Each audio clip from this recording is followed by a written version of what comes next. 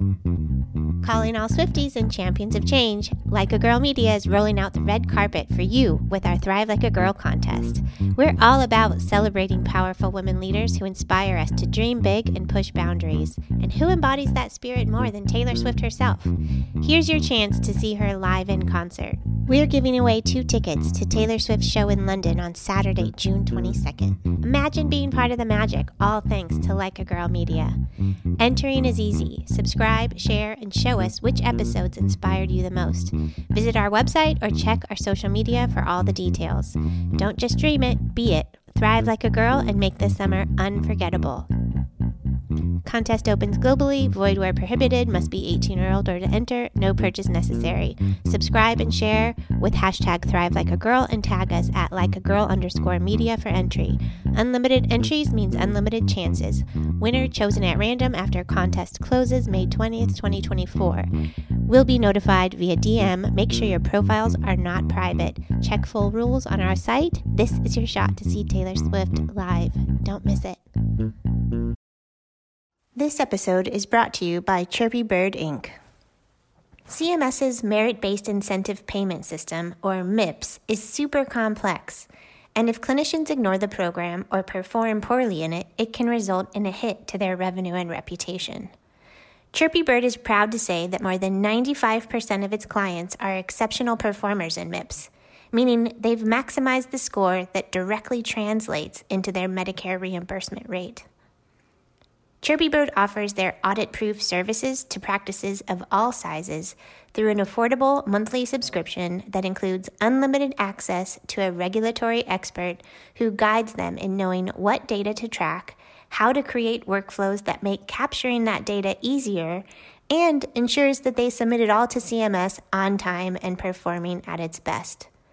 Contact Chirpy Bird today or learn more at chirpybirdinc.com. That's chirpybirdinc.com.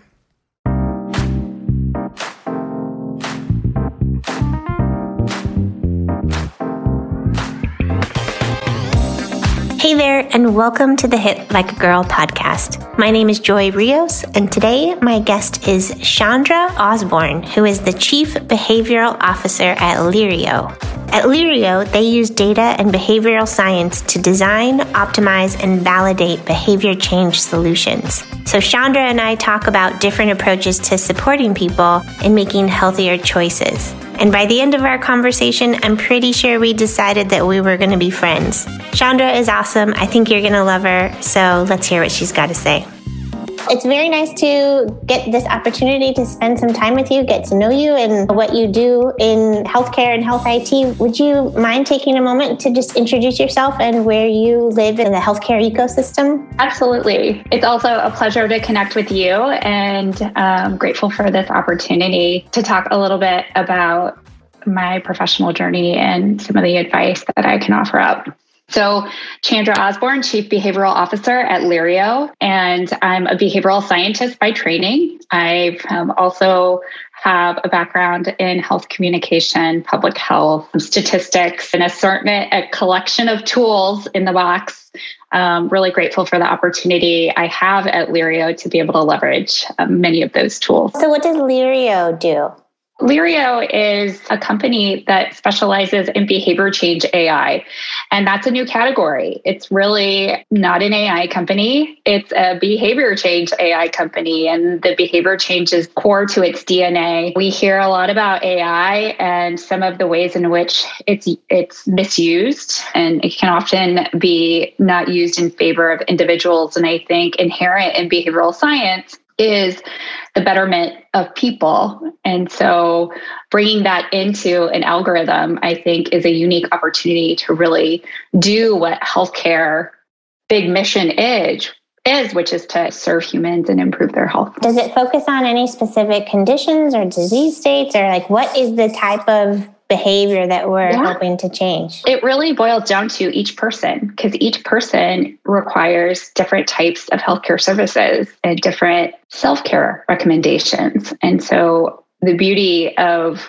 what Lirio is bringing to the healthcare ecosystem are a set of capabilities that can be integrated with what payers are using, what providers are using, what digital therapeutics companies are using to understand what each individual needs to improve their health and support their journey at the end of one level, which I think is a very foreign concept because healthcare is traditionally very siloed and you have these, big systems that are focused on specific objectives. Right. And the individual gets lost in that sometimes. So help me understand, if I were engaging with Lirio, would it be something that I do as an individual? Like I'm going to the app store, or is it like I'm talking with We are not an app. So what we do is we really are communicating on behalf of a payer or a healthcare system or an employer or another company that we're working with that is really trying to engage and action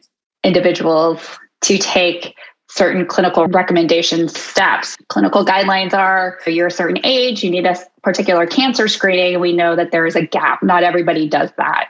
And there's short-term and downstream effects that are costly to each human being and also to the companies that are serving them. That's where Lirio comes in, is we can help close that gap because we're understanding people based on what they do and what they don't do and what's in the way to be able to knock down some of those barriers and really connect and engage each person within the population uniquely. Okay. Because that's very much an expectation now. We have so much personalization happening everywhere that the demand for that in healthcare hasn't been high. It's never been higher. So what have been some of those barriers? What are some of the barriers that are being broken down that get in the way of people accessing or following through with some of the care that they might need? Yeah, so there's many, and behavioral scientists have documented this in the scientific literature, very much well documented, but oftentimes that science doesn't get applied to the real world. And the behavioral scientists at Lirio is really trying to translate and implement that science in a way that can bring value to the healthcare ecosystem. So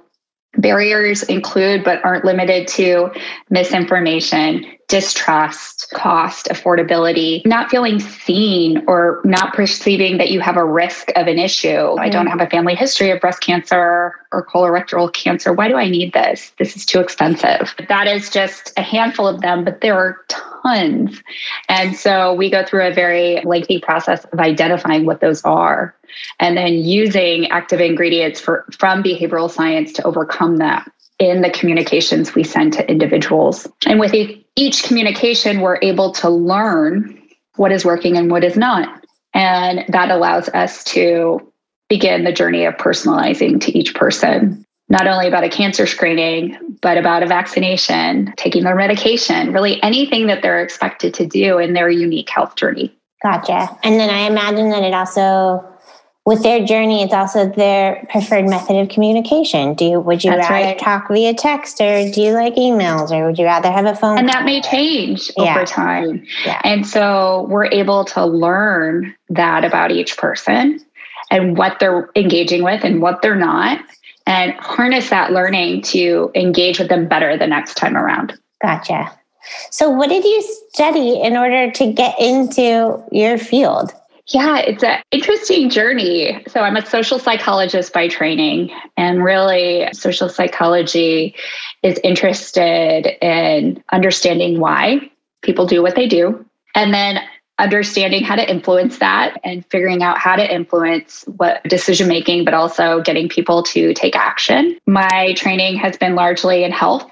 For the past 20 years, I've been in the health space. So I've been working with health psychologists since undergrad, really. Cool. And it's one of the reasons why my social psychology background has been squarely focused in health. One of the things that gets me thinking a lot lately has been a little bit trying to understand maybe just my own behavior of, we do things that are comfortable or that we've done before or that we can even imagine. And sometimes it's hard to make a decision, even like about your future. What should I do? What choice should I make if I can't even imagine something different than what I've already experienced? And the psychology of that, I find it to be really interesting because I have to actually tell myself, no, maybe things are even better than you could have ever imagined. and how to allow for that as an option. You're hitting on something that is well known among social psychologists, health psychologists, which is the best predictor of future behavior is past behavior. And so we know that at Lirio. And so we're able to understand that based on what people have done and what they haven't done, and what they've responded to and what they haven't responded to, and what people like them have responded to and what they haven't responded to, better understand each person within the population to try to move everybody forward. And so and then how do you get them to make a different choice? Yeah. It's all about meeting people where they are and being able to speak uniquely to them. Health is very personal. And when you have a good relationship with a healthcare provider, that helps. It's hugely important to people's understanding and motivation and ability to execute on health recommendations. But most of how we take care of our health exists beyond the walls of that 15-minute visit. And it really is that we have an ongoing relationship with our own health. And so being a part of that relationship and knowing that there's something out there that stands beside you, I think is a very unique opportunity that Lirio sees and is taking advantage of, which is amazing and exciting and the reason why I'm there. It sounds also they do a really good job of building trust, which I think is a very difficult thing to do. Like, how do you get somebody to trust, if you're going to make a different choice, you're going to change your behavior, that it's going to be something that ends up being good. Hey, you trust that it's in your best interest. I don't know. Can you speak about that a little bit? It's empathy. It's trust. It's people want to be seen. Yeah. And oftentimes there's too many scenarios in life where people are just part of the crowd. And seeing each individual that's being served from whatever sector in healthcare. Yeah, I think it's just a very exciting opportunity. And we've seen that begin to pay off, which is just, I think, very exciting. That's good. I mean, you also touched on something earlier, like the idea of countering misinformation or helping people make better. And I guess in relation to COVID or the vaccine, or do you have any experience or stories to tell on that? Because I'd be super interested. Yeah, I can speak to that. Lirio is very mission driven, and the people who choose to be a part of our mission are brilliant and share a passion and are very motivated to bring something valuable to the world.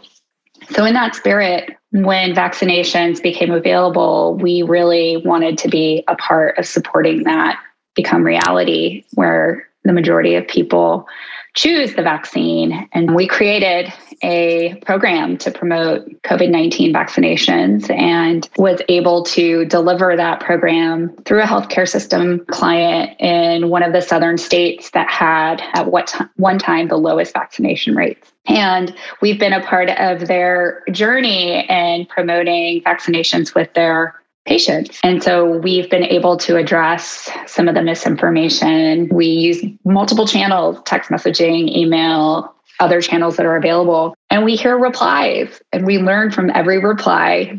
And it allows us to go back and do better. And we can make changes without compromising any loss of learning from those engagements and what the algorithm is able to pick up for personalizing for the entire population. So because of not only the vaccine and being able to overcome some of those barriers, and one of the unique things too about that use case is it dynamically changes over time. The pandemic ebbs and flows and it's not gone. And so having something that can really be responsive to that dynamic context is so critical. And so as people are doing different things, we can pick that up and we can then offer up an additional communication that is more in line with where they are today. And there's something, it was really hard at times to not come from a place of why aren't more people, and just coming from a place of judgment of like, how come more people aren't getting the vaccine? But I think people have had some very legitimate concerns of what their reasoning is. And it is for a lot of people, understandably, they're just like not really sure of the right thing. So I'm sure there must have been a lot of different either messages or methodologies or something like of being able to address a myriad of their concerns. Was there anything that stood out to you as maybe like more effective or less effective? Or like, what were the things that hit on you? Like, if somebody had been really holding out for a really long time and then decided to change their mind, like, what was it that did it? And I know that that's not going to be the same for everybody, but if there's any that stand out. Yeah, it is unique to each person. And so it might help if I help you understand how this works a little bit. So we have a team at Lirio of behavioral designers, and what they're doing is using the assortment of active ingredients from the behavioral science literature to overcome some of these cognitive blockers, psychological blockers, contextual blockers that are in the way of people doing what it is they're being asked to do to better their health. And so they are then creating these amazing images and copy to make that ingredient come to life. And then what our algorithm and platform does is assemble those together so that each communication is a unique recipe. And then that recipe gets sent and we see what people do. And that's how it begins to learn and personalize over time.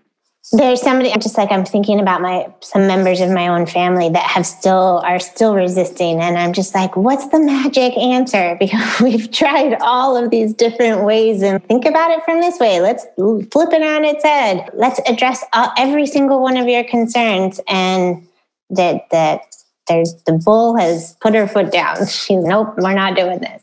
And there will be a segment of people who are just a hard no. They're not in that deliberating space. They're not in the wait and see space. Where usually when people have strongly dug in their heels, there needs to be a human element to it. It's not a digital communication that will make that come alive. Yeah. Everything, the whole kitchen sink and a lot of high human touch. We've tried. We're not even there yet. We're just like you. From a behavioral science perspective, you're doing exactly what would be useful. All right. I'm like, as long as our efforts we're really trying, even as like multiple family members, and we're like, oh, you're going to be the one that gets through. Oh no, her daughter's going to be the one that gets through to her. Nope. And nobody will, at least not yet. Not yet.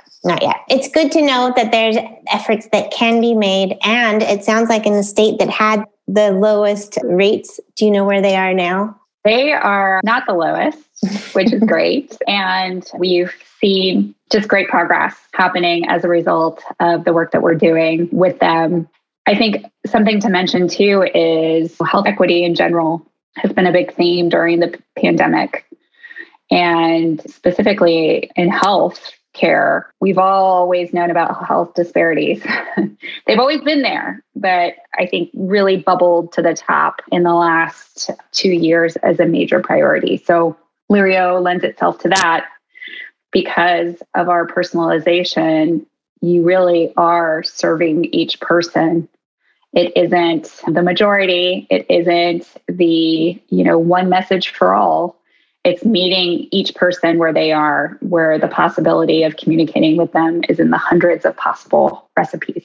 And because we use that approach, and this is an approach that I used in my academic career, I've been doing personalization with high-risk, underserved populations for all of my career, which is not only improving behaviors and getting patients to get preventive screenings and preventive care and chronic care and the things that they need to be doing to manage their health, but you're really seeing significant lift among those who are traditionally left behind, who have worse health, worse outcomes, higher healthcare costs, premature. And we see this across the board, wherever we're communicating in different regions of the country, regardless of what we're communicating about, that Lirio is the tide that lifts all boats.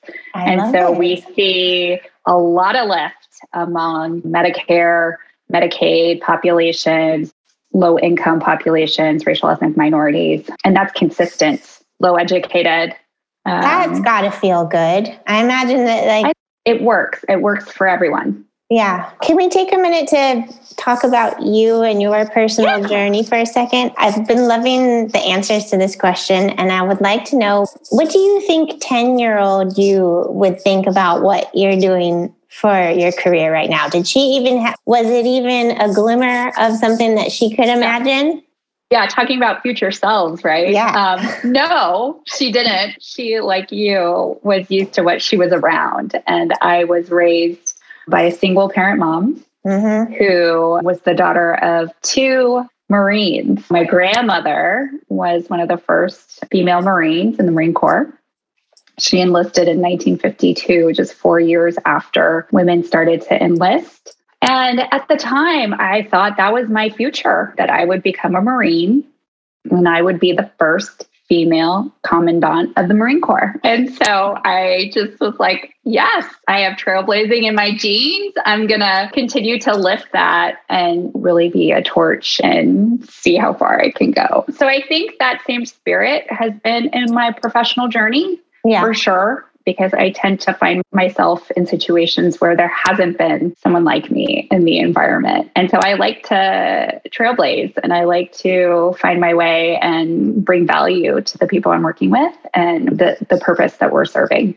I can totally relate to that. My grandmother was, I don't know what branch of the Army that she was in, but I know that she worked as a mechanic, like on all of the like Army trucks. I love it. I know. That's amazing. There's just like pictures of her in uniform and just like under the hood of a car. I'm like, really, Grandma? Okay. Yeah. So she's my mom's mom, and I was raised by a single mom as well. And I think that there's something to be said. Do you have sisters? Are there any? No, I'm an only child. You're an only. Okay, so it's you and your mom, right? Whereas, okay, if anything needs to get done, we're the ones that have to do it. There's no one to turn around and be like, hey, can you do this for me? And I get that spirit because you're just like, it leads very clearly into a path of leadership ultimately, where if something is going to get done or if you want something, you have to go for it. And it creates this drive within you. It really does. Yeah, well said. Yeah, I've thought about it and I'm just like, why is it that I'm like this? But it's in part because I think being surrounded by strong women too. And then for me, I had a little bit of a switch going into the life outside of the home when there's this narrative around disempowering women, of women not being able to do certain things just because that's the way our culture is. But I was like, but I grew up in a home where we did everything. So it was really hard for me to make the switch of like, no, I can do it all, to no, I'm limited. And I don't know if that makes sense. That speaks to me so well. Yeah. And I was like, oh, why is our society telling me and of course my mom was very encouraging and trying to find ways to like further my education and make sure that not only that I would be like self-sufficient, but that I was contributing in the world, and whatever my dreams were, I could go after it. And I'm guessing, don't want to put words in your mouth, but I'm guessing that your mom might have been similar. Absolutely. Yeah. And in that same vein, in my childhood, I was constantly figuring things out. And I think I grew up really quickly because of that, because we were really partners in navigating the world together, and never a ceiling. There was always opportunity to grow and problem solve and be a part of the solution. And so once you leave that and you see all these opportunities and you're like, I want to be a part of that. I want to help solve that problem. Yeah. But it's not home in the real world.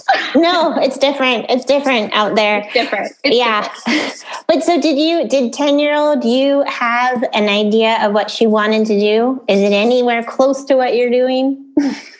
I knew that I wanted to climb. And I'm first generation college, low income background, person of color, even though it's not visible. Same. I call myself like I'm white presenting Mexican. Yes.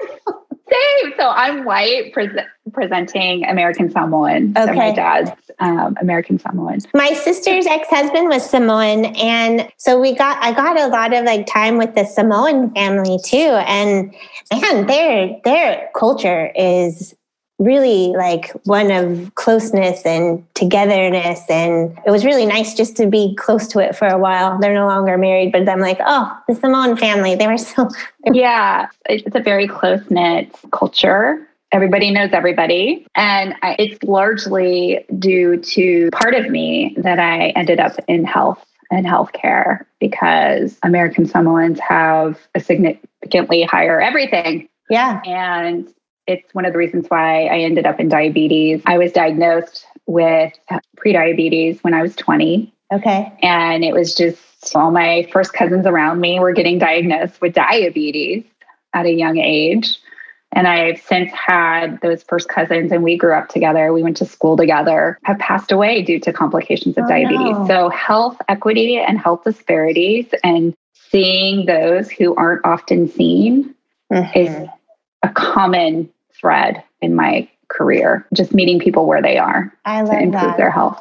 I love that. I love that for a lot of reasons. So I moved down to Mexico right before the pandemic. But one thing that I've learned a lot, but one thing that I learned is that a lot of native people to this area are lactose intolerant. And that's why when you go into a lot of the grocery stores here, there's a lot of the like lactose-free milk, or you can't really, there's not that. And it's just like a small, tiny thing, but apparently it's just like part of their DNA that like native people couldn't consume milk.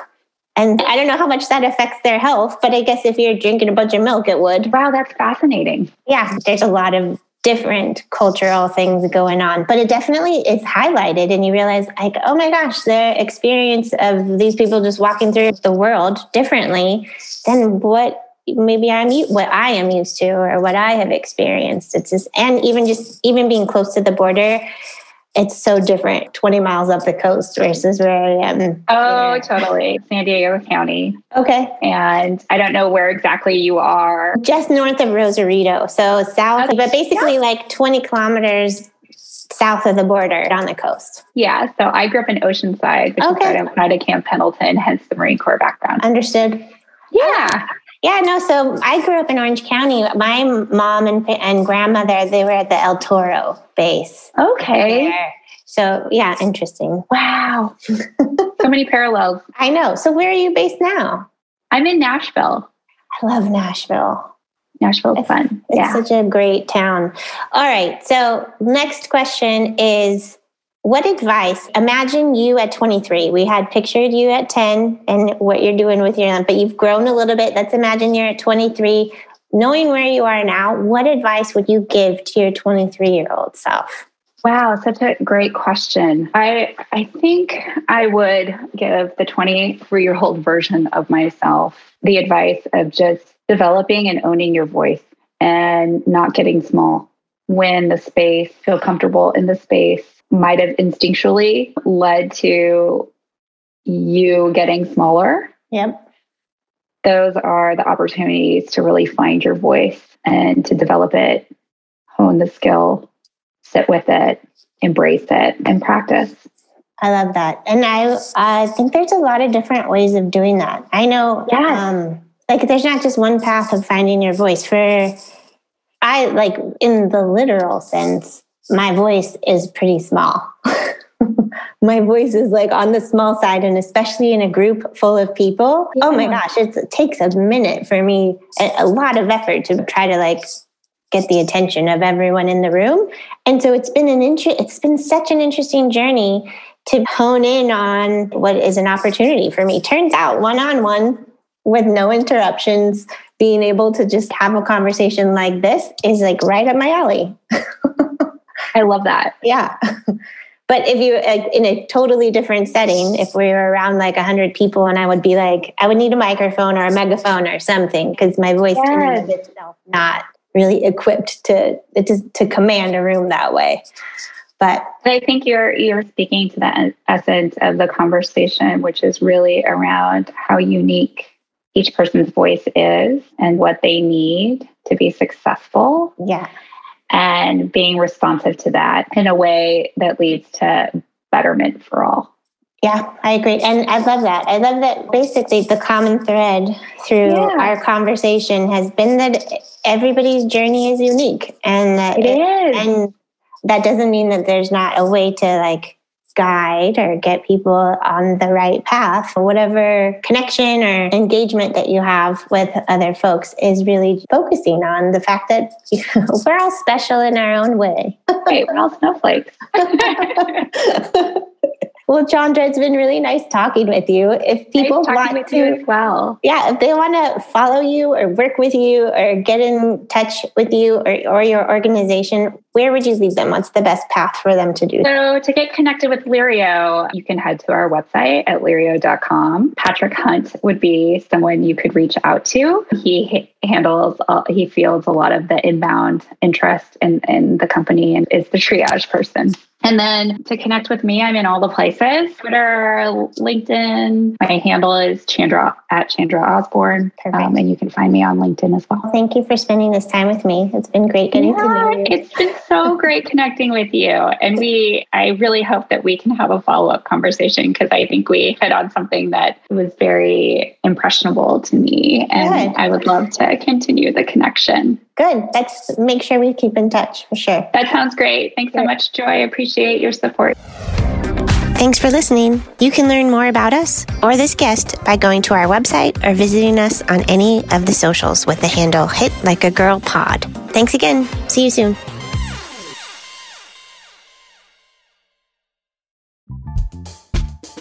Hit Like a Girl podcast is a proud member of the Health Podcast Network.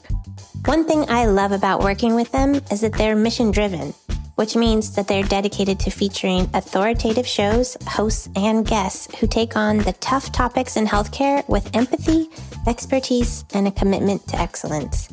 If you're looking for bingeable content related to the healthcare industry, they've got more than 8,000 episodes on demand waiting for you. From professional development, the patient voice, digital health, innovation and entrepreneurship, and of course, health IT, they've got you covered. So this is your official invitation to check them out at healthpodcastnetwork.com.